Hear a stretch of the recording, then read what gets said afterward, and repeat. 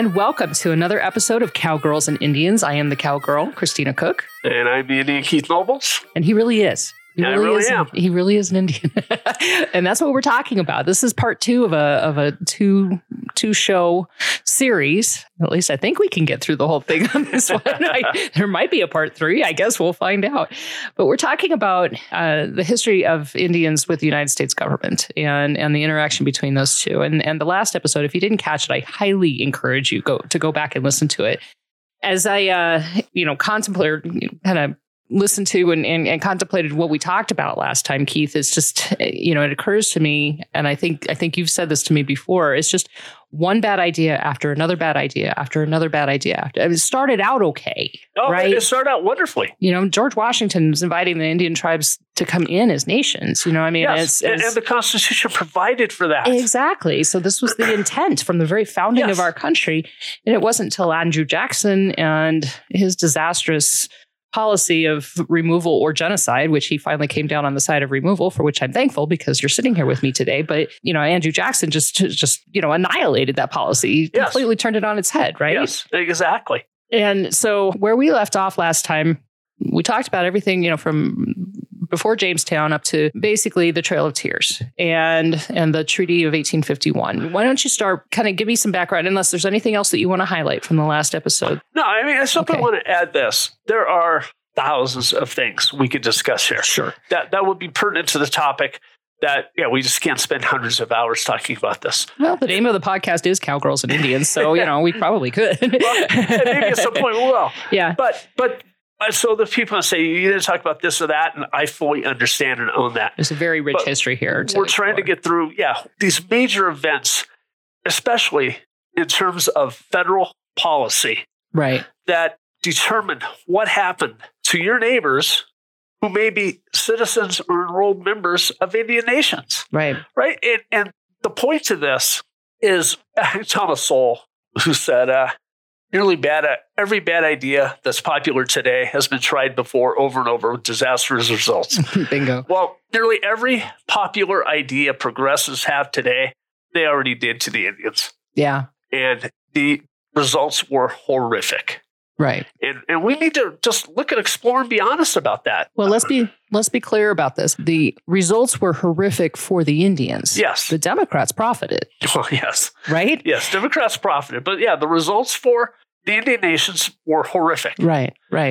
And it's the same. It's the same with their policies today. They're horrific for whatever target group that they're trying to profit from. Yes. They're benefiting somehow. Right. Nancy Pelosi's walking away from Congress as a billionaire almost. Exactly. This is what they do. And it's not isolated. It's not a conspiracy theory. It's not based on sound bites over the course of the past 2 years. We're talking about a lengthy history going back 200 years of Democrats putting forward these ideas. Yeah, especially starting in the post-Civil War era. Right. Where after the Civil War, there were many Americans went to Germany, studied this German philosophy, absorbed these ideas of the administrative state and regimented life. Yep. And that chaos was the enemy and regimentation was the friend, and sought to bring that back to the United States. Right. It fit. The thing about that German philosophy is it fit with their actions up until then. They just didn't have an excuse for it up until then. Well, after studying the German philosophy, now they knew how to put names on everything and make it a technocracy. Yeah, and this has gone in waves over the decades. Yeah. It's not been constant and consistent. It has gone in waves. Right. And we're currently in the midst of a wave of this right now. A wave of this, fill in the blank. Yeah. Yes. I always want to put a word in there. So, okay, we do not have an FCC license to protect. This is true. This is bullshit. We'll just call it what it is. Yeah. So, all right. So let's go back to the Civil War. Yeah, well, let's go back before. Let's go back before the Civil War. Yeah, let's review a little bit, right, from the last episode. So the Democrats, Andrew Jackson's policy is Indian removal. Right. Take the Indians east of Mississippi and push them out to the Great Plains, or at least to the edge of the Great Plains. Right. And this is what they do. In violation of the Constitution in violation of the Supreme Court telling them they're violating the Constitution. Right. This is what they do. Right. And the idea there being, as I mentioned before, you had these various expeditions. The United States had made the Louisiana Purchase in 1803, and you had these various expeditions, Lewis and Clark, Pike, Long, etc. Later Bonneville and Fremont, those people would go explore the West on behalf of the federal government, and they called what we now call the Great Plains the Great American Desert, and they uniformly reported back, no Americans are going to want to live on the Great Plains. And anybody who's ever driven I-70 through Kansas can sort of agree with them. I can totally get that, but I live on the plains now, so. Well, exactly. Yeah. But this is their notion. All right, so here's the solution to the problem. We will push all these Indian nations out to the Great Plains. Nobody else is ever going to want to live there. Problem solved. That's the thought.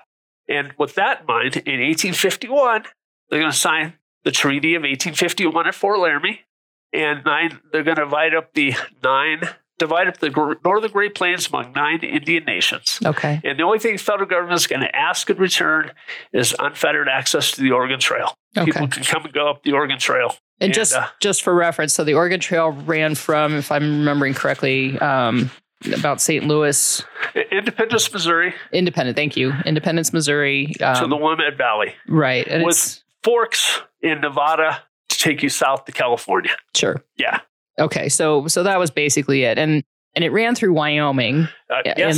in large part because the mountain passes here were lower, easier to navigate. Because you ran over South Pass. South Pass was the one place in the Rockies you could get a wagon over the Rocky Mountains without a road. Right. Yeah. Right. So, there's landmarks actually out by my house that I want to go explore and haven't explored them yet. Yeah. of the Oregon Trail. I mean, it's a huge part of American history, obviously. Yeah. So and not far from where we live is Fort Laramie. Right. You can go up there. It's a worthwhile trip if you're ever in the area. Right. Many of these treaties and negotiations happen there. Right. It was a trappers fort that the United States Army eventually took over from the trappers. Okay. And it was kind of the epicenter of Indian relations on the Great Plains. There was no Bureau of Indian Affairs back then. Okay. It's important to understand Indian Affairs were run by the Department of War. Oh. Right. This is who was in charge of Indian Affairs at that time. Okay. So that kind of tells you what they were thinking about affairs with the Indians by putting it in that department. Indian Affairs was actually a bigger part of that job than war. Really? Yeah. Okay. Yeah. And the Army officers were the negotiators of these treaties. I mean, the Department of War was at least up till 1890 primarily consumed with Indian relations. Okay. So they were the department that did that. Yeah, that's really interesting. I did not know that. Yeah. Okay. So they signed this treaty in 1851. Then what happened? Well, here's what happened. For 8 years, nothing much. Right? The federal government's attitude is they had pushed these Indian nations out to the Great Plains, or at least out to the edge of the Great Plains. And the government thought, well, some people don't live out there, but not many. There's trappers, a few trading posts, right? People like that, but nobody's going to want to live on the Great Plains. Right. It's kind of crazy. Right? It's really inhospitable out there, as we say that in Wyoming in winter. Fair enough. But what's going to happen is 1858, you have gold discovered in Colorado. Okay. And all of a sudden, there are tens of thousands of people making brand new trails, not the Oregon Trail, brand new trails to get to the gold fields in California across these tribal lands that are set aside by treaty. Right. And the Indian nations are like, what the hell? 8 years ago, you told us this was not okay. One highway. You had one highway. That's right. You had one highway. And you asked for it. I mean, it's important to understand. The Indian nations didn't come and say, here's our offer. Mm-hmm. It was the federal government that said, here's our offer. And the Indian nations said, we'll take it. Mm-hmm. Absolute, complete lack of foresight by the federal government. Right. But the Colorado Gold Rush is just the start, because you'll then have a civil war. And to a large extent, you will have the Army, which up until that point, other than times of war, the United States Army had primarily been a frontier army whose job was primarily to enforce treaties they wanted to enforce and to assure peace between people on the frontier. Right. That's really the role of the United States Army for the bulk of our history up until the Civil War. Right. And Civil War, much of the Army gets pulled back from the West to go fight the Confederacy. Right. And many of the officers in the West resign their commissions and become Confederate officers. Right. The Second United States Cavalry was famous because I believe there were 9 of those officers in 1860 in the Second United States Cavalry, which was in Texas. Okay. So I believe 9 of those officers became Confederate generals. Well, I was going to ask about that because Texas, of course, was a slave state. It was part of the Confederacy. Yeah, but that wasn't a critical factor. It was just, Albert Sidney Johnston and Robert E. Lee and, Sam Hood and the officers of that regiment were almost all from the South, and they almost all became Confederate officers, Confederate generals. Right. So, yeah, but this is really the purpose of the Army. But the Army pretty much disappears from the frontier for the duration of the Civil War. So the Indians get sort of a reprieve. There's a lot of violence because at this point, without the Army there, understand, nobody's stopping individual Americans from violating these treaties. Right. Right? And that's kind of what happens, right? People start violating these treaties willy-nilly. Okay. You have the Colorado Gold Rush, really, 1859 is when the masses start showing up across these trails. Mm-hmm. During the Civil War, you have a gold rush in Montana, and you have the Bozeman Trail. Right. That splits off and goes up the east side of the Bighorn Mountains through Wyoming and then across Montana. And it's in violation of these treaties. And it's just the Indian nations are like, well, where do we go here? Right. With this, and the federal government's like, well, you know what? We're busy. Right? I mean, it's basically it, right? The federal government is, we have zero tolerance for you. Anything going on here, you just deal with it, but don't harass Americans. And other than that, we're busy. Okay, but they're being harassed by Americans. They are being harassed by Americans, and they're harassing Americans, right? Yeah. It's getting ugly out there, right? After the Civil War, it continues to get ugly. And what's going to happen? Among many things, the United States Army is going to oppose Lakota, Dakota, interfering with travelers on the Bozeman Trail, even though that's in violation of the treaty. Mm-hmm. So I get about Fort Kearny in northern Wyoming. Okay. And that is going to spark, in 1868, what is called Red Cloud's War. Red Cloud was a Lakota, and he is going to lead this war. And he is going to successfully lead this war. It's one of the few times that an Indian nation will win a war against the United States Army. Wow. In 1868, Fort Kearny will have to be abandoned. And as the soldiers march off, the Lakota will burn it. Right? Good for him. It's probably most famously known for a Fetterman's Massacre. Okay. Wagon box fight, hayfield fight. There were a lot of famous battles that happened around that war and around Fort Kearny. So Fort Kearny saw more combat than any other United States military post in history. Really? Yes. Huh. During Red Cloud's War. Where is Fort Kearny exactly? It's near Story, Wyoming. Okay. Yeah. And but Red Cloud's going to win his war. I'll be done. And the United States is going to come to the table. And in 1868, they're going to sign a new treaty. And they're going to go, okay, yeah, give us the Bozeman Trail and we'll give you all this other stuff. I mean, basically, that's what it's like, right? Okay. Red Cloud's going to go, all right, I'm not going to push my luck. I'll take that. Right? Okay. I mean, that's kind of how it's going to work out. So what's going to happen here? Lakota are going to go, all right, got a new treaty. Well, that's not going to last because just a couple of years later, they're going to find gold in the Black Hills. Right. Right. Lakota are going to be like, there's masses of people now flooding into the Black Hills. What? Exactly. In violation of the treaty. Right. And let's be clear. The Treaty of 1851, I can't say it's enough. The Indian nations did not ask for that treaty. Right. This was the United States government who said, hey, let's make a deal. And the Indian nation goes, okay. And then they violate it and violate it and violate it and violate it. Exactly. So once the Civil War is over, you have this gold rush of the Black Hills. You have the Transcontinental Railroad now going through. Right.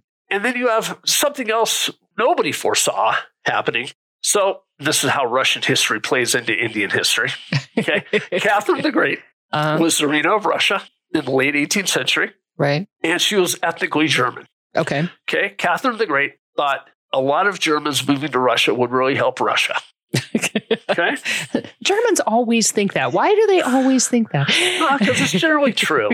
But, so here's what she does. Not a lot of Germans are really interested in moving to Russia. Right. So she makes a deal. She goes, if you're German and you move here, we will exempt you from taxation and exempt you from conscription. You won't be taxed. You can't be drafted into the military.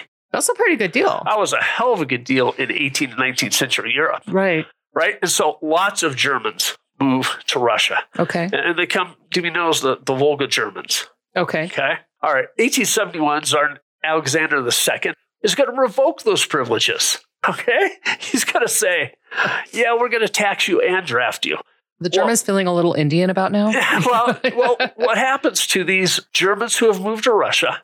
They go, well, Russia's no longer a great deal. Right. And so they en masse migrate to the United States. Okay. And as so many new immigrants do, they head west. And they get to the Great Plains. They go, hey, this looks like where we came from in Russia. They go, we know how to live here. We know how to farm here. We can make a go of this. And they stay. Yeah. And they start farming the Great Plains. So now these Indian nations like, okay, we got trails. We got railroads. Now we got these farmers who speak funny.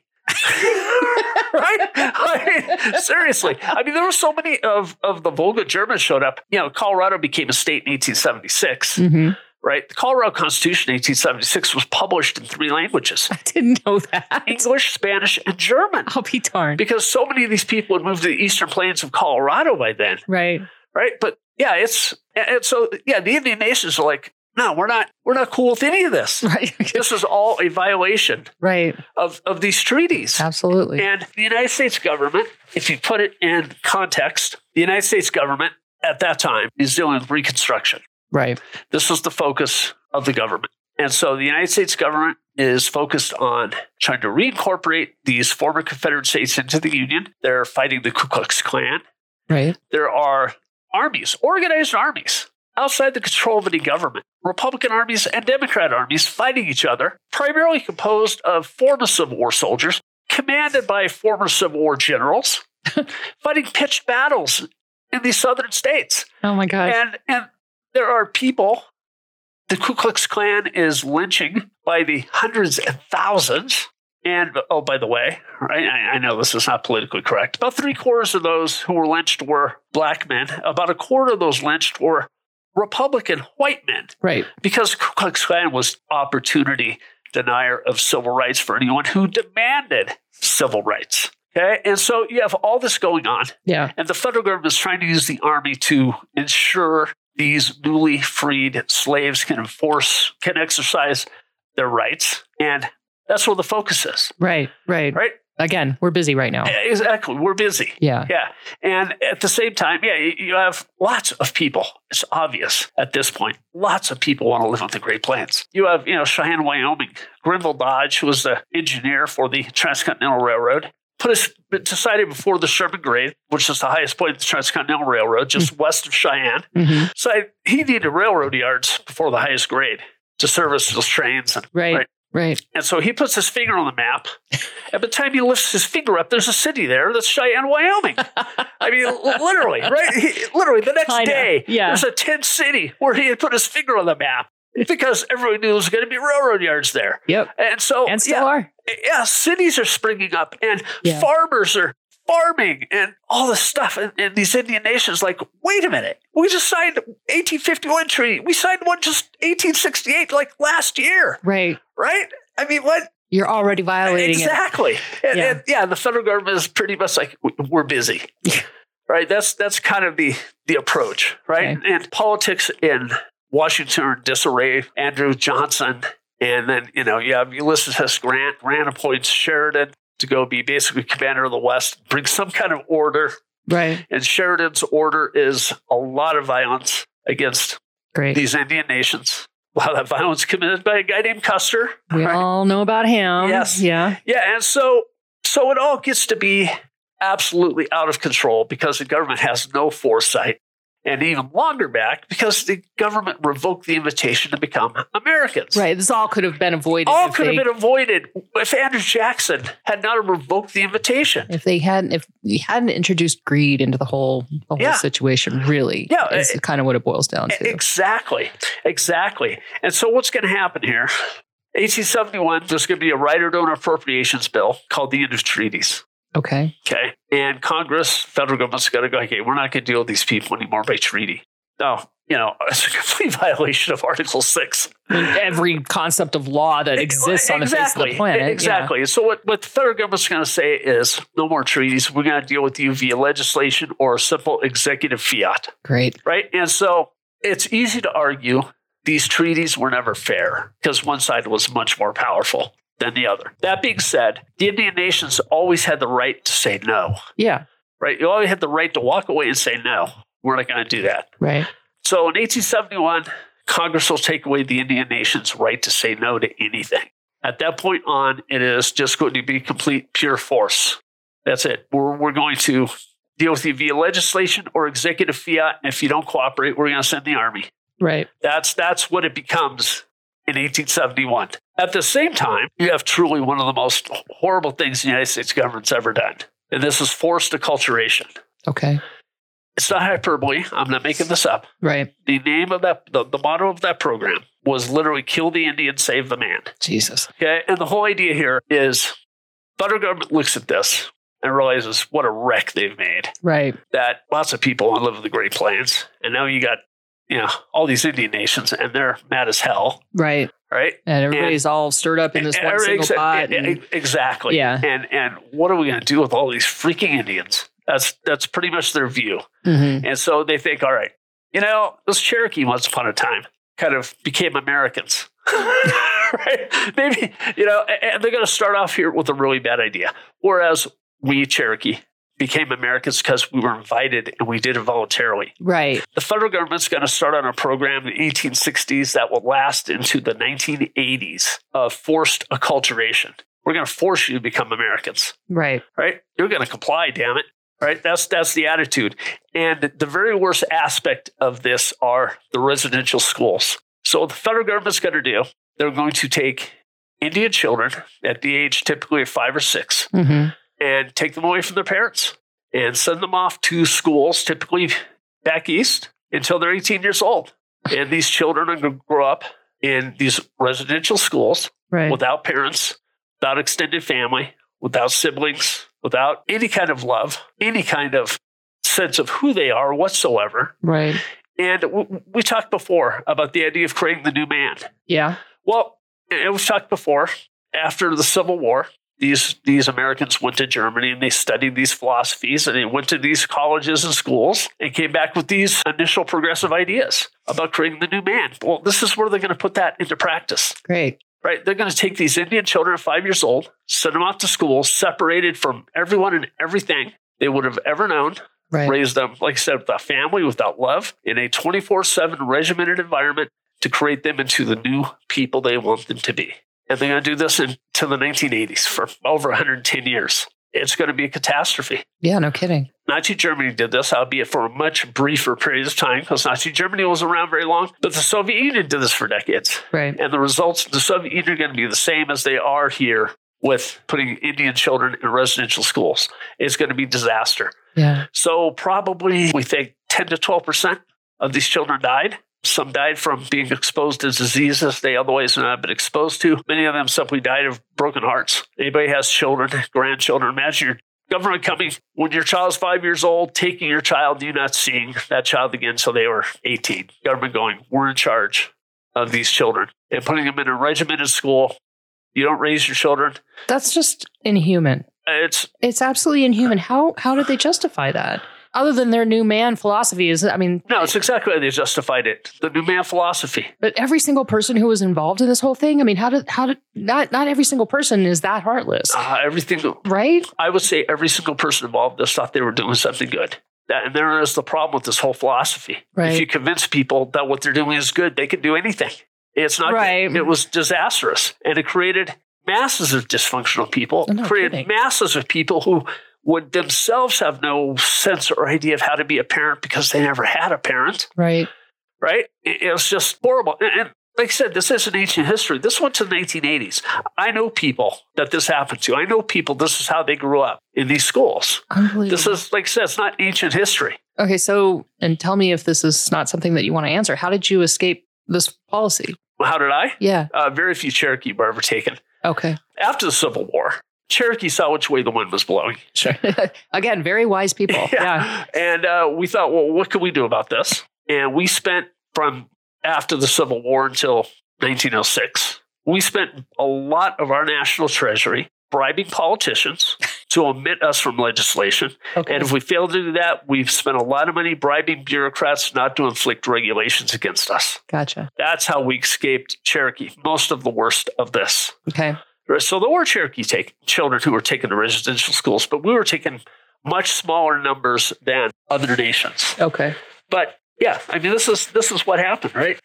We bribed a lot of politicians and bureaucrats not to have these laws, regulations, and policies enforced against Cherokee. Right. And we're much better off for having done that. No kidding. But, it was well spent money. Yeah. Yeah, but this is what's going to happen, right? And it's horrible. I mean, that's horrifying. I mean, that's every dystopian novel I've ever read wrapped up in one. Yeah. So there are a couple of things. So a lot of people aren't Indian, assume Indians are upset about certain things. And they often are wrong about what Indians are upset about. But at the top of that list of being upset, this is it. Yeah. Residential schools. That really is part of the chunk that you guys are carrying around. Yeah. Yeah. It was just horrible. Yeah. I mean, and it's all in service of, as we said before, creating this new man. Right. Well, you know what? We could take these children and make them not Indians. Right. Make them the people we want them to be. Right. Well, no, you can't. All you can do is make them dysfunctional people. Right. Right. I mean, that was really it. Right. Their parents make them who they are. Their families, their communities. Right. Right. Putting them in a regimented environment 24 hours a day where you teach them that what their parents believe is evil, and you need to only believe what we teach you to be good. That sounds familiar, doesn't it? It really sounds familiar. But this is exactly what happened. Yeah. Right? We talked about learning from history. Learn from history. Right. And that's part of the reason why we are talking about this. Yes. Because like you said at the beginning of the series, everything that the American government did to the Indians, they're trying again. Yes, they're trying on everybody else. Else. Yeah. Yeah, you should learn from us. Yeah. Seriously, learn from us. Yeah. Help us reverse this. This does but not don't work. adopt it. Yeah. Yeah. So you end up with this whole era here of progressive thought where these children, Indians at large, but especially the children, are nothing more than laboratory experiments for progressive social studies. Right. That's all they become. And this lasts 100 years. Yeah. This is what they will become. Yeah. Right? Everybody who has, hey, here's an idea. They're doing this in Russia. Hey, they're doing this in Germany. Hey, let's try it on these kids. Right. I mean, that's literally what is happening here. Well, and if you think about it, by the 1980s, the new current progressive pedagogy had spread into the education system at large. Yes. At that point. Yes. So I would argue that even though they closed down the residential schools for Indians only, the Indians, just like all the rest of us, are being subjected to the same ideology. Yes, but at least you got to go home to your parents. That's a good thing. Yes. You got to go home. I mean, there's culture and community. Yeah. 20 captive 7 days a week, 24 hours a day for 13 years. Horrific. Oh, yeah. Absolutely horrific. Yes. No, exactly. So as the government realizes how much is screwed up here with this whole idea, between the end of the Civil War and 1890, the Great Plains are going to be completely populated. Okay? Right. You're going to have these Indian nations trying to fight these wars. The height of success, of course, is Little Bighorn, right? Custer gets wiped out. Can't say he didn't deserve it, right? Right. But really, it's a losing war. Yeah. There's just no way to fight this. There's just too few versus too many. How did the Homestead Act work in with all of this as well? Well, because this was the same time period. Yeah, most of the Homestead Act was on tribal land. Right? So they just, but this is part of the end of treaties in 1871. Okay. They're arguing, well, these treaties no longer matter. We can do what we want. And you're just going to sit down and shut up and take it. Right. I mean, that's the whole attitude. Oh, by the way, give us your children. Yeah. I mean, this is what's happening in this era. I mean, you wonder why you see these movies and you wonder why these people are so willing to fight to the death. Well, they're going to take their children. Yeah. Right? I mean, understand. The other thing going on starting in this time period that ended in 1969 is state courts, especially Montana, Wyoming, Arizona, Utah, and Idaho. Okay. State courts, in very many instances, are going to decide their own version of residential schools. And that is even more extreme. They're going to, by court order, simply take children of Indians away from their parents and give them to white families. Oh, and the argument here is a child is better off with the worst white family than the best Indian family. That's exactly the rationale. And so you have a baby, they're going to come take your baby and legally give it to a white family. Oh my gosh. And so again, this isn't ancient history. This went on to 1969. I mean, there were probably, we don't even know how many, probably hundreds of thousands that this happened to. And I know people this happened to. And it's not that their adoptive families weren't kind and loving, good parents, but the whole idea that you just take a child because the mother is an Indian, there's no other reason. And so while they're trying to force acculturation, people are trying to hide. They're trying to get away. Last thing you want anybody knows you have a child. Right. Right? I mean, you're really trying to live as underground as you can. Right. Right? And so it has this opposite effect of what they think it's going to have of acculturation. Right. And then you're going to take these children for 13 years, send them back to their people, and they're not going to function. Right. Because they never experienced They're not part of that community. They're not part of that culture. Well, it's not only that, they're a part of any community. Yeah. They don't even know what parents are. Yeah. Right? It's horrifying. Oh, it is. Okay. So that went on from the 1860s to the 1980s. Yep. In varying levels of horror. And tell me, I mean, obviously this ended at some point in time, but in the meantime, there were a lot of more horrible things that were done by the U.S. government in violation of these treaties. Yeah, right? well, I mean, we're just going to go off here. Once they figure out, once they end the treaties, mm-hmm. the federal government says bad idea upon bad idea upon bad idea. Residential schools, bad idea. Adopting children out, bad idea. Right. But they're going to realize we have all these people, and all these Indians, and all we're doing is freaking supporting them. Because what they're going to do is take away the lands, right? Push them onto generally reservations. Right. Generally, those reservations will be the worst land available. That's why they decide to give it to Indians. Right. They're not going to give them any viable way to make a living off of that land, support themselves. All they're going to get is subsistence rations for decades. Right. And no hope of any way to change anything. And then it gets worse. Because but wait, there's more. Yeah. You're going to have this quite progressive fellow. And understand, the late 19th century, progressivism was more of a Republican thing than a Democrat thing. Okay. Right? You had a lot of progressive Republicans who thought, this is the way to go. This is all scientific. Right? Just like raising these children in these schools is scientific, right? They go, there's a scientific way to do all this. We can manage all this scientifically and, follow science, right? So Charles Dawes is one of these. Okay. And is going to spearhead the Dawes Act. Okay. And the Dawes Act is one of the most vile pieces of legislation in American history. So on these lands they have, either reservations or whatever they've been assigned to, is communal land. So it's not deeded to anyone. Right. That is one of the things Indian cultures all have in common, not to have deeded land. Okay. So like the Cherokee, even though we were entrepreneurial, we were very capitalistic, we don't have deeded land. Okay. So Cherokee, you own the improvements to your land. You don't own the land. The land belongs to everybody. Yes. So you would own a house. You'd own a barn. If you planted 40 acres of carrots, you own that 40 acres of carrots. Those are yours. Right. But you don't actually own the land. You own improvements to land. Okay. If you don't improve it, you have no claim to it. That's the basic idea. And within the Cherokee culture, that works pretty well. Okay. Right. As far as, disputes and whatnot. Okay. Right. So this is pretty common. So Dawes thinks all these Indians need to get deeded land. Okay. Dawes Act 1887 mandates the federal government to go survey all these Indian lands, give every Indian eligible a parcel. Okay. And then these surplus land, the federal government will sell off. Okay. Right? But it gets worse. Okay. It gets much worse. Okay. Part of this provision in the Dawes Act, and I understand, up until this point, someone is either, say, a Cherokee or not a Cherokee. Right. Someone's a Lakota, not a Lakota. There's no concept of someone being half or 1/8. There's no concept of that. Okay. But the Dawes Act is going to introduce that idea. Oh, great.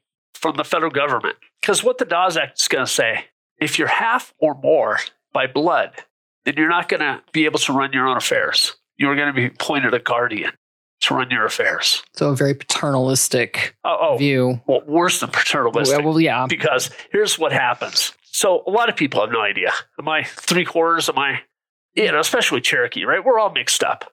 Sure. Right? I mean, we're all just this big racial and ethnic mix. These bureaucrats. So my great-grandfather, for example, I took my grandmother to sign up for the Dawes Roll. My grandmother was just over a year old, right? They went down there and, my grandmother got 80 acres of rock where my father was born, right? You could make a living off of it. And, and her father got land, and her sister got a parcel across the rode from hers. And what'd you call the list? The DOS list? Dawes Roll. Oh, the Dawes. Oh, Dawes Roll. Dawes, Dawes Gotcha. Roll. Yeah, Charles Dawes. And at any rate, these bureaucrats, you could go to the table and sign up for the Dawes Roll. Mm-hmm. So you're going to say, I'm a Cherokee. Right. And they will get around to assigning you land once you signed up. And they're going to go, well, how Cherokee are you? And the answer is, well, all of me. I'm Cherokee. Right. Because within Cherokee culture, you're the Cherokee or you're not. Right. And these bureaucrats got to look and stick the thumb out like it's windage and go, well, you're 3/4. You look 1/8. You look whatever it is. And they're just going to guess. Right. And put this down. But if they deem you to be 1/2 or more by blood, they're going to assign you a guardian. The guardian is going to run all your affairs. So here's what's going to happen in mass. It is maybe the greatest corruption in the United States government I history. was going to say, that's just a recipe for fraud. Yeah, it is. Because these guardians, people are lined up around the block to get assigned as guardians. Oh, yeah. Right? So say your land, just to pick a number, say your land's worth $1,000, you get assigned. Okay? You have no say over what happens to your land. Only the guardian does, and nobody but the guardian. So the guardian is going to sell your $1,000 piece of land to his buddy for $10, and you're out of your land. And then they're going to turn around and sell it. Your buddy's going to turn around and sell it for $1,000, and your buddy and the guardian will split the money. Right. Right? That's exactly. This happened hundreds of thousands of times. Jeez. Not occasionally, hundreds. So if you hear someone who is an Indian complaining you stole our land, they're not talking about Christopher Columbus. They're talking about the Dawes Act. Okay. It was literally theft. And so you have, all of a sudden, you have these communal lands, and as lousy as they may have been, people had a place to live. Right. After the Dawes Act, people didn't have a place to live. They're just utterly dispossessed. Unbelievable. And yes, exactly. Unbelievable. So Cherokee, right? We're bribing people left or right. Right. And we succeed from 1887 to 1898. Finally, in 1898, bribes don't work anymore. Yeah. And they inflict the Dawes Act upon us. And in 1898, they're going to pass the Curtis Act. Okay. What fresh level of hell is this? Well, it's a whole new fresh level of hell. Okay. Okay. The Curtis Act, 1898, they're going to go, okay, you know what? We're sick of these Indians. We're sick of this Indian problem. What are we going to do about it? Well, let's get rid of Indians. Not physically get rid of them. Let's get rid of the whole status of Indian. We're not going to have Indians anymore. We won't have a problem. Okay? So the Dawes Act is to eradicate all the tribal governments, all the treaties, everything. Right? Just no more Indian nations, no more Indian people. We're done. Right? You're just all just people now. Right? Yeah. Yeah. Except that you're under our tutelage or our protection. I'm putting air quotes around that with the guardianship who then come and take your land. You got nothing. Yeah. So on the back to being chattel slaves. Yeah. The Burke Act will amend the Curtis Act on the eve of the Curtis Act taking effect, almost literally on the eve. Because what's going to happen, railroad companies and timber companies and oil companies are going to go to the Congress and go, yeah, this is going to work. Okay. Because, if I want to go cut timber, if I want to go run a railroad someplace, I got to negotiate with a gazillion angry Indians. Right. Right. They're angry. Yeah, well, they are now. They're really angry. Yeah. Right. And I just wanted to go negotiate with one guy. And so the Burke Act amends the Curtis Act. And what happens here is Curtis Act, the federal government absorbs all the assets of the Indian governments. Okay. So like Cherokee, right? So we're Americans, right? We have 2 colleges we built in 1851. Because for that, we had an affinity for the Ivy League, especially Princeton. But we realized we had more Cherokee who wanted to go to college than we could send to Princeton. Okay. So we just build our own colleges. So every Cherokee start in 1851, go to college, right? You don't get taught that at school either, huh? No. Because they don't show that in the movies because, let's face it, right? Can't have guys attacking the wagon train on spring break from college. Right? That's not a good plot line. But, you have these colleges, right? My great-great-grandmother went to college, Cherokee College. I'll be darned. She graduated before the Civil War. Okay. Neither here nor there. But we have, by the time the Curtis Act passed in 1898, our cities have natural gas, electricity. Mm-hmm. Right? We're not living in teepees. Right. We're not living in hovels. Well, that's the Lakotas. Yeah. but we have gas works in our cities and we have electricity. So here's a little tidbit most people don't know. The first phone system west of St. Louis was not Los Angeles or Denver or San Francisco or Salt Lake. It was the Cherokee Nation. Really? We were the very first people to have telephones in West St. Louis. We're Cherokee. We had telephones before Denver had telephones. Right. Right. And so we're Americans, right? We're like buying up technology and implementing technology and improving our lives. And all of a sudden, boom, it's all gone. Federal government takes it all, right? The Curtis Act. And they take all our government assets and they dissolve the Cherokee government.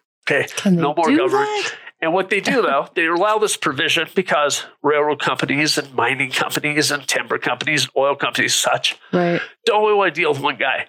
So the Burke Act puts this provision that the President of the United States can appoint a government for one day and to sign the papers. And that's how it's going to stay until the 1970s. Holy moly. Right? And this is important to understand because a lot of things are going to be done here in that time frame.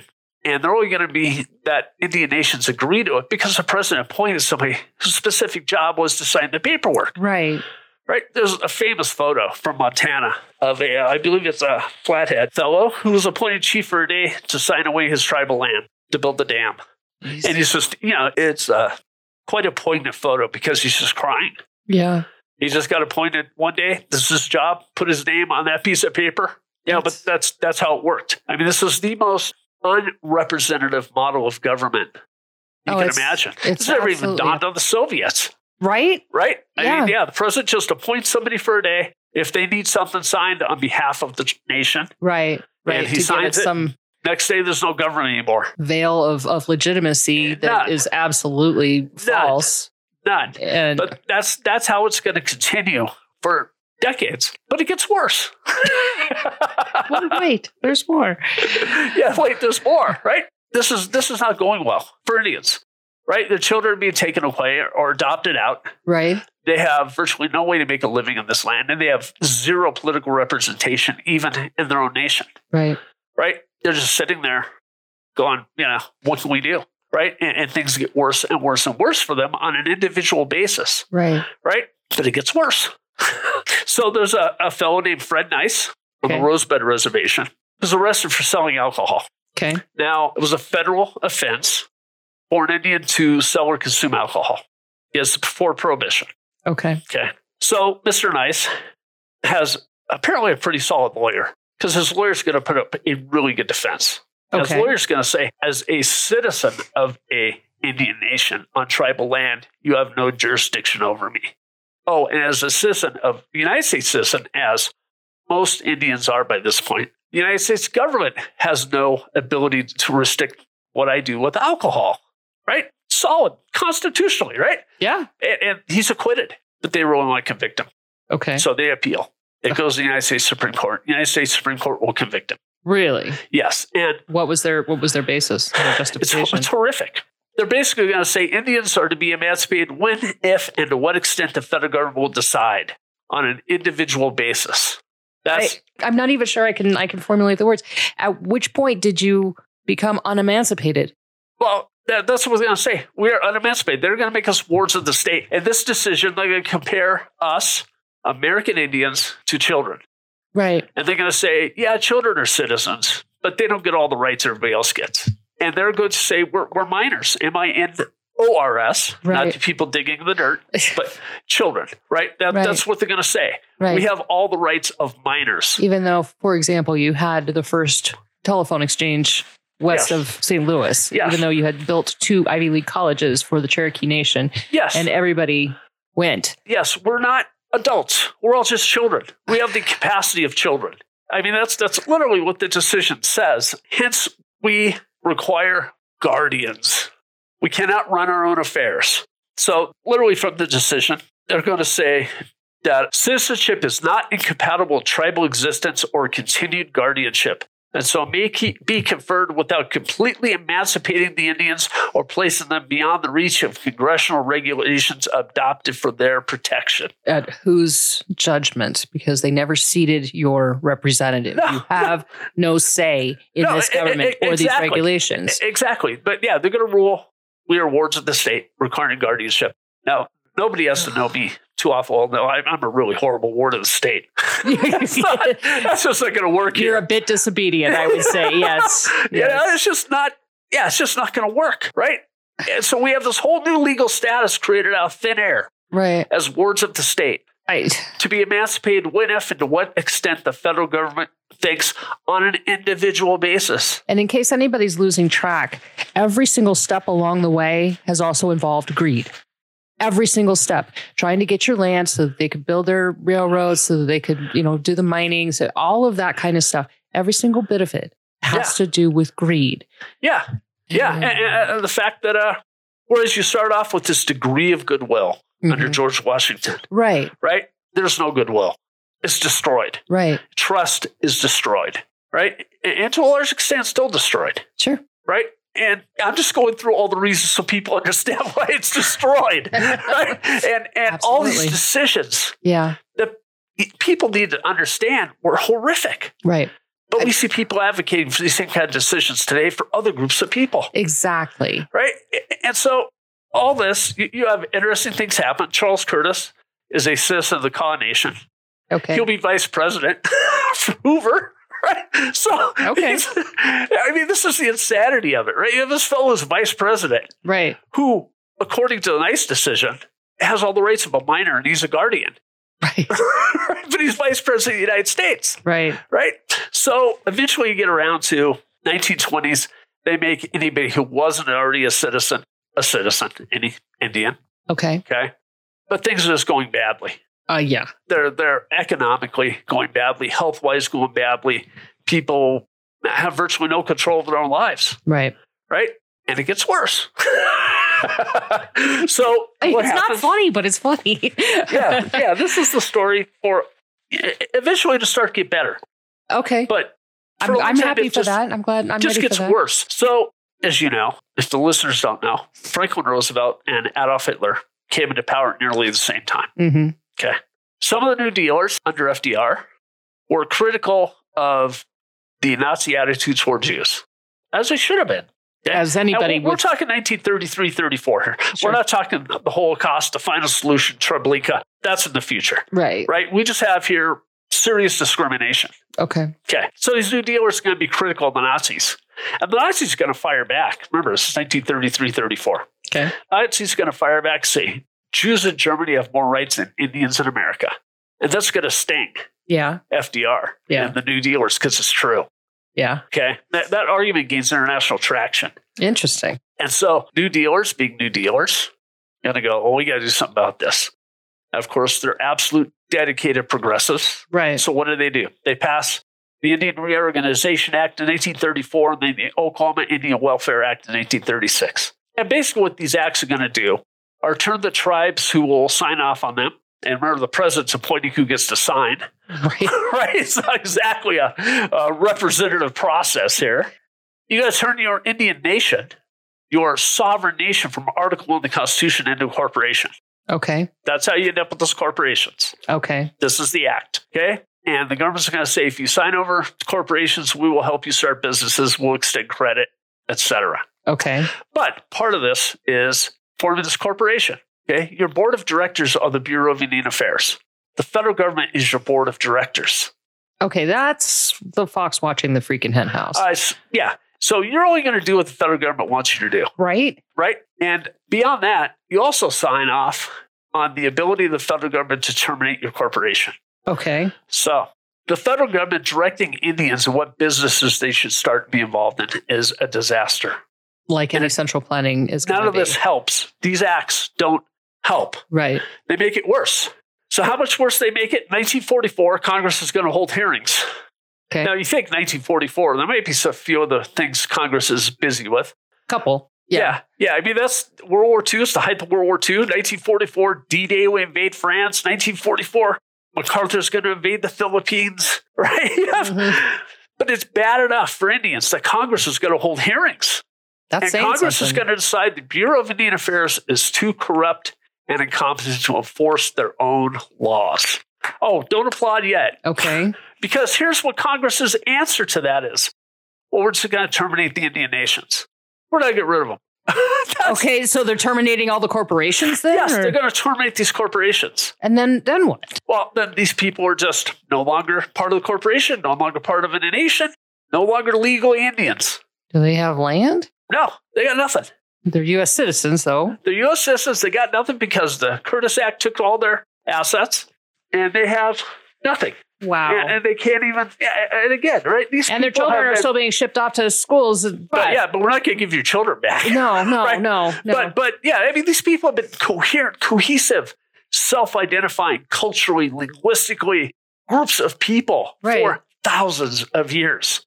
And the farmer's going to go, you don't exist anymore. And so between 1945 and 1969, they're going to terminate 109 Indian nations. Just terminate? Just terminate them. Okay, so I talked about the residential schools pissing people off. This is the other thing. Well, yeah. That really pisses Indians off. But let me ask you just, from a, on the ground, I mean, so all of this is legal wrangling in Washington, D.C. On the ground, what was the effect? I mean, you've been living with your neighbors for however long, in your community for however long, revering the elders, doing whatever the tradition is within your tribe. Right. Once Washington says you no longer exist, that still goes on, right? Well, if you can remain there, if you can remain in an economically viable position, but most can't. Right. Right. So they get scattered to the wind.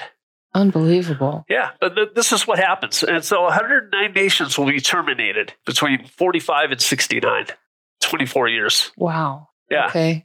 Yeah. They're just going to start picking them off one by one until Richard Nixon will stop that. Well, and for Nixon, that's... Yeah, amazingly enough, by far the president who has done more for Indian rights in the entire... At least since John Quincy Adams is Nixon. Huh. So Nixon's going to stop termination. Okay. Right, but only after 109. And then they will actually, Ronald Reagan's going to apologize for it in the 1980s and invite people to reapply. Only one nation's going to be able to successfully navigate that process. Okay. To become a nation again. Right. So, this whole termination process until Nixon shows up. Nixon's going to end termination. Also, 1969, under Nixon, you're going to pass the Indian Child Welfare Act. Okay. And I'm a huge advocate of the Indian Child Welfare Act, which is under fire at the moment. But what the Indian Child Welfare Act did was say, all right, any children that need to be removed from their parents or are orphaned, go back to their nation, not to the state court. Good. The nation is responsible for placing them somewhere else. Okay. And it puts an end to this practice of just grabbing Indian children and adopting them out to white families. Good. Right? And so a Cherokee child, regardless of where they are in the country, is not the property, not the jurisdiction, not the responsibility of a state court, it is the responsibility of the Cherokee Nation. Okay. And so we have a process to go get these children and find them homes and that's good. All that sort of stuff. That's a step in the right direction. No, it's finally huge not to be able. Yeah. And then eventually in the 1980s, they get around to ending the residential school program and issuing some apologies there eventually. Well, that's good. Yes. Should be footing some therapy bills as well, I'm sure. Yeah. And then the next thing you have the appointment of tribal government where the president just appoints somebody to sign a paper, right? They're going to end that. Nixon's going to end that. Okay. And he's going to start with the Cherokee. Okay. I get to thump my chest here. But Nixon's going to allow the Cherokee to elect a chief and have a government. And we're going to elect W.W. Keeler. Okay. He's a muckety-muck with Phillips 66. He's a very smart man. Okay. He's going to realize that the federal government back in the 19th century is shorted us $2.5 million on a treaty. He's going to go get that $2.5 million. He's going to use that seed money to put the band back together. Because even though we have a government, we have no revenue, no means to raise revenue. Right. Right? What's a government without those? Yeah. Yeah, it can't even rent an office. Right. And we're going to start putting the Cherokee Nation back together from that point. Well, right. Good for Chief Keeler. That's awesome. Yes, exactly. Right. And so, but then something else is going to happen because the 1970s things really start to change. Okay. So they start with 5 tribes. Legislatively being able to choose their popular government. Right. And the 5 tribes, that was from the last episode. So the 5 tribes were the 5 tribes who nations. Voluntarily became Americans before Andrew Jackson. Right. Yes. Right. At Washington, at George Washington's invitation. That's under right. the Constitution. Yes. So, Cherokee, Choctaw, Creek, Seminole, and Chickasaw. Okay. Yeah. And so 1970s, Cherokee Nation will resurrect as a constitutional republic and a national entity. 1975, they will pass the Indian Self-Determination and Education Assistance Act. Okay, talk to me about that one because self-determination is a phrase that's been in my vocabulary for a very long time. We get to choose our own government. Nice. That's what it means. Okay. No more appointing somebody to sign a piece of paper for a day. We can have elections and choose our own government. Okay. So in 1970, the appointment of tribal government was brought to an end just for the 5 tribes. And then they extended it in 75 to everybody else? Yes. Okay. 75, they extended it to everybody else. Okay. Yeah. So, and then you have a lawsuit in 76, Harjo v. Kleppe. The Creek Nation, the Muskogee, will bring a lawsuit going, hey, we want all the rest of our rights back here, right? Well, who's Kleppe then? Well, these Kleppe, I believe, was a BIA official. Okay. Harjo was a Creek. Okay. A Muskogee. I'll read just a brief excerpt from that decision. Plaintiffs claim the Creek Nation is at bottom simply an assertion of the right to democratic self-government, a concept not wholly alien to American political thought. Plaintiffs have demonstrated a clear legal entitlement to have these rights vindicated, and the court cannot honorably do otherwise. Nice. Yeah, so the court's going to go, yeah, you get to run your own lives again. You get political self-determination. Right? I mean, that's really what it is. Recognition that you're not minors. Pardon me? Recognition that you're not minors. Well, exactly. The recognition we're not children. We can run our own affairs. We can run our own government. We did it for a very long time, thousands of years. Right. Pretty successfully. Longer than you guys have been doing it. Yeah, exactly. I love that. A concept not wholly alien to American political thought. A little tongue in cheek there. Yes, a little. Was this a Supreme Court decision? Yes. Okay. Do you know who wrote that? I do not. Okay. Yeah. We'll look it up. We'll link to it in the show notes. The other one was Supreme Court lawsuit, 1980s, United States via Sioux Nation of Indians. Okay. So Sioux was politically incorrect at the time, now, but that's use that because that's what the lawsuit is. Okay. So Sioux is a pejorative word the Pawnee applied toward Lakota, Dakota. And first the French, and then the Americans kind of picked up on Sioux and called them Sioux, just like we're called Cherokee, but we're Jaligi. Okay. So they prefer being Lakota, Dakota. Right. The actual lawsuit is United States versus Sioux Nation of Indians. And if you go back to that treaty of 1851, that treaty of 1868, okay, they were promised that this area in that treaty of 1868, including the Black Hills, would be, quote, set apart for the absolute and undisturbed use and occupation of the Sioux Nation. Pretty absolute. Yeah. And of course, that didn't happen. Right. Right. And the Sioux will get around to sue. All right. Okay. And they will go to Supreme Court and they will win. Okay. And the Supreme Court's going, that whole treaty of 1868 was just utterly trashed. Right. Right. And that's, we got this Article 6 thing, right? Yeah. Treaties of the law of the land. So but this is really interesting. And hats off to these people for this.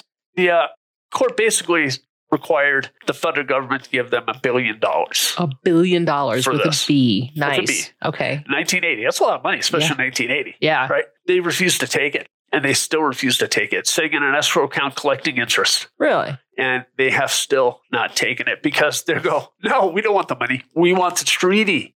Yeah. Right? We want the treaty. This is not the money. We want the treaty. This is their attitude. Yeah. And it's amazing to me as somebody who's kind of a fan of the Constitution and somebody who is an Indian. How many people claim to want the Constitution are kind of reticent about getting on board the Constitution for Indians? Right? Really? Article 1 and Article 6. Right? I mean, every constitutionalist in the world should be lining up behind this decision going, hey, they're just demanding the Constitution. You're offering them money for rights and property they never voluntarily gave away. Right. Right? Okay, so I am also a fan of the Constitution, obviously. Yeah. Also a forensic CPA. So my role is to, when somebody's been injured, to determine, the financial worth of that injury, more or less, right. and I don't do personal injury, but that's kind of conceptually what I do. What you're saying is they're demanding specific performance of the contract, basically. Yes. How do you do that after the Homestead Act, after all of these people have dealt with each other in good faith? And very much the same way it's worked for the 5 tribes in Oklahoma: Cherokee, Chickasaw, Choctaw, Seminole Creek. Okay. So within tribal lands, those boundaries, if you are a Cherokee on the Cherokee Nation, you are subject to Cherokee law. Okay. If you're not, you're subject to your county state law. Okay. Yeah. It actually works pretty simply. Well, that's pretty easy. It's Why really don't they take easy. the $1 billion and just buy some land? Yeah, but they That's what they want. They want jurisdiction over that territory. Now, it doesn't mean everybody who's not Dakota has to move, right? Okay. It just means they will be subject to state law. And these people will be subject to tribal law. Well, that seems eminently doable. It's very doable compromise. It like I said, works other places, works with the 5 tribes. Okay. I mean, Cherokees live next door to non-Cherokees, and everybody get along just fine. And typically, like tribal law enforcement, county law enforcement, city law enforcement, state law enforcement are all cross-badged. Okay. Right? So if a Cherokee violates the law, county sheriff can arrest them. Okay. Right? If a non-Cherokee violates the law, a tribal policeman can arrest them. Right? Okay, so my other question then, obviously North Dakota was probably part of that treaty, I'm guessing. Yes. Okay, and North Dakota is sitting on some pretty valuable stuff. Oh, yeah. How does that work if specific performance is required? Do they pay a severance tax back to the nation, or? Well, yeah, they have to come to an agreement with the nation. Have to figure it out. Right now, you got to come to an agreement with the federal government. I'd rather negotiate with the tribal government than the federal government myself, especially the Biden administration. Well,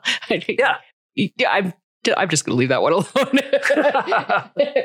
No, but so yeah, I mean that seems eminently doable. So I mean, we have lots of oil drilling, natural gas drilling on the 5 tribes. I'm sure you do, yeah. And the Osage, not among the 5 tribes, but live among us, just north of Tulsa, northwest of Tulsa. Once upon a time, not too long ago, were the wealthiest people in the world per capita because of Phillips 66 oil on Osage land. I'll be darned. Yeah, they were the wealthiest people in the world not too long ago. Huh. That's not so much true anymore. Right. Not that they don't do well now, but 80 years ago, they were the wealthiest people in the world per capita. Let's talk them into buying Facebook.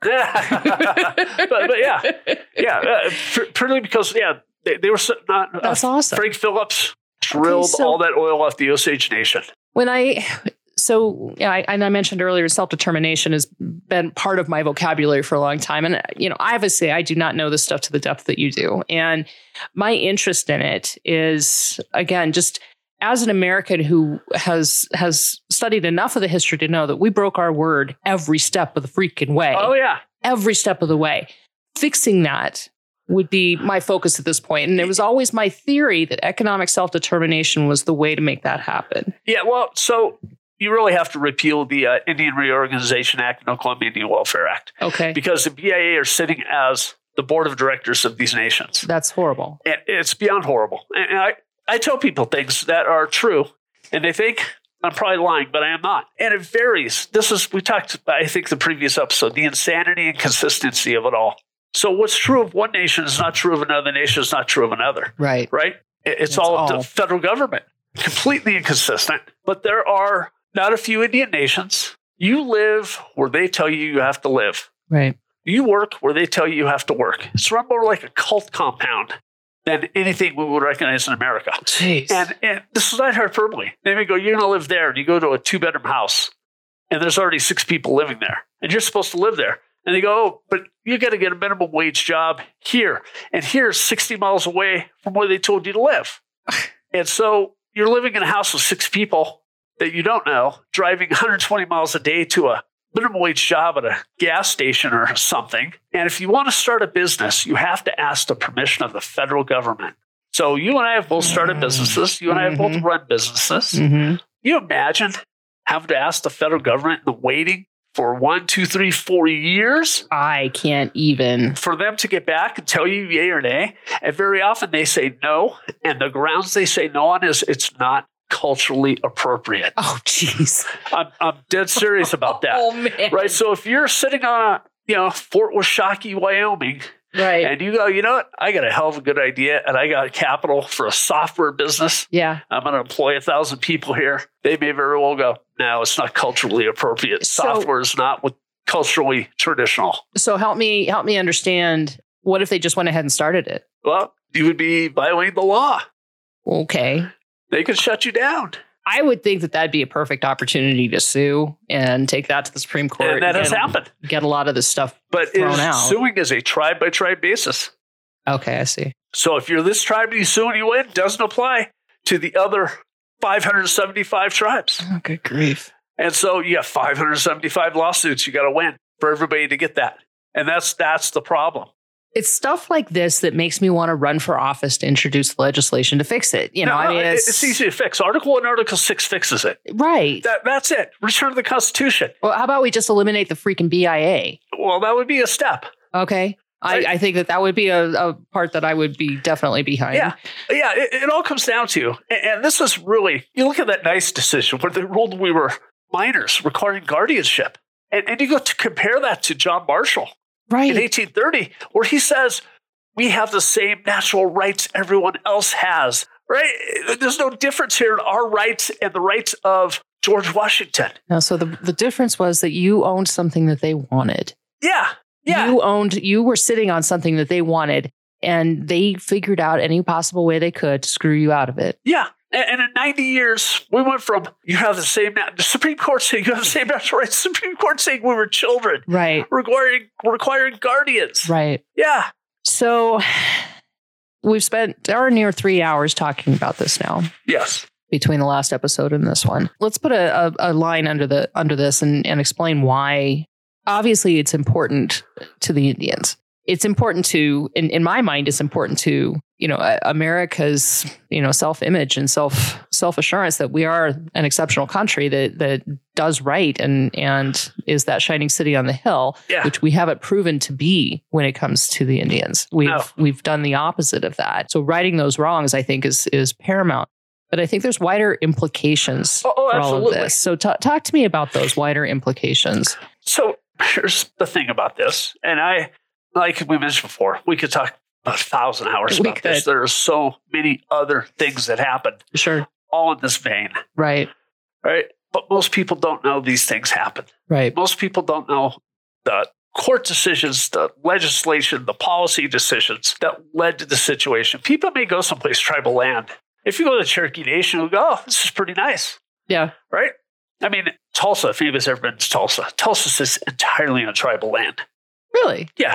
Right. Osage, Creek, and Cherokee. Okay. Right? Tulsa sits on all three. Okay. Right? And Tulsa's for a big city, it's a pretty nice place. Right? You may go to the Cherokee Nation and go, oh, this is a pretty nice place. Right?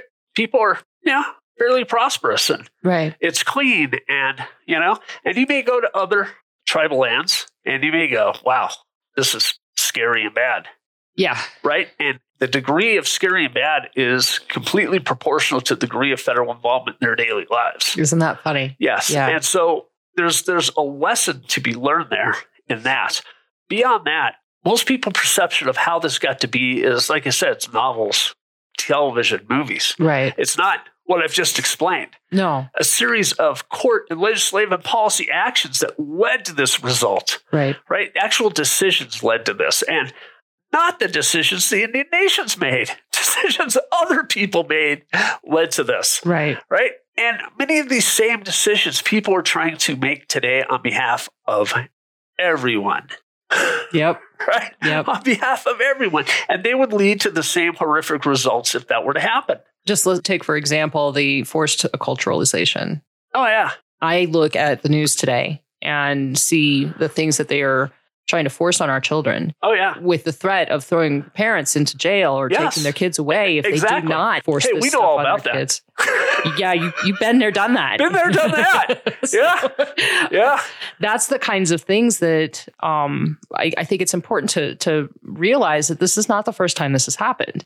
And yes, we can 100% point to what the effects will be. Yes. If you take away the culture and the community and destroy the parent-child relationship. Exactly. Yeah. Which we see all over the place today. Yeah. Centralized planning is another obvious thing. Oh, yeah. Go to some of these tribal lands. Go to Indian country, many of these places. Yeah. And look at the poverty and the misery and the decrepitness. Yeah. And understand that is 100% due to central planning. Absolutely. That is 100% due to the BIA deciding who gets to live where. Yep. And what you can do for a living, and if you can start a business. And they're one step short of assigning wives. I mean, that's the level of control of many of these places. That's in 2022 for that to be the case, or 2023, or in the 21st century period for that to be the case is horrifying. It is. It's horrifying. It is. But we're only 2% of the population. And outside of places like Alaska, right, Oklahoma, South Dakota, right? A Right. few places like that, utterly and completely invisible. Yeah. Yeah. I mean, you can go to parts of Arizona, New Mexico, Yeah. right? That's where my experience in general, besides my experience up in Alaska. Yeah. Some in Idaho and then in New Mexico But yeah, Arizona. for most of the people in this country, Indians are invisible. Yeah. You know, we're some mythic thing that they have attributed fictional qualities to, good or bad. Yeah. And the idea that they're rational, simple human beings Right. who very often are living in conditions most Americans would never accept Right. is not a conscious thought most people have. Right. It's just not something that people worry about. And the shame is that I guess the finest point, the final point that I want to put on this is that it's happening again, only not just to Indians. And I want people to understand that this is the result of these really bad policies, these really bad decisions that were made over and over and over again. And they're all being made again. Yeah. At the root, it is abandoning the Constitution. Yeah. I mean, even for Indians, the Constitution had remarkable foresight. Yeah. To be able to say, hey. Well, the fact that it was written in there at all. Yeah, exactly. I mean, let's start with that. Yeah, exactly. Yeah. I mean, this is astoundingly bad. So I'm glad things are better.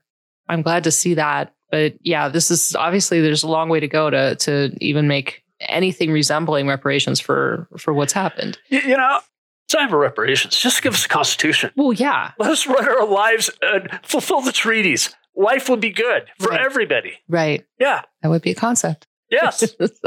Keith, thank you so much for sharing your knowledge, your deep, deep knowledge on this, and your passion for the subject, obviously, with us. And you gave me a lot to think about. I mean, stuff that I've never heard before. And I thought I was pretty well versed on this stuff. So there's a lot more. I know, like you said, we could do thousands of hours on this. Yes. And I know it'll come up again and again because it's, I hope this doesn't sound callous. It's a brilliant case study for what we're dealing with. No, it is. And the framework that we've been talking about, trying to be able to hang things on. We've got empirical data. Oh yeah. In the treatment of the Indian nations. No, we have objective results to measure. Absolutely. Yeah. So not quite sure what we're going to be talking about next time, but I'm really, really glad that we were able to get this done. And so I hope that all of you enjoyed this 2-part series on the history of the Indian nations in the United States and progressivism and how that affected that story. And I hope that you will join us next time when we talk about some other brilliant subject on cowgirls and Indians.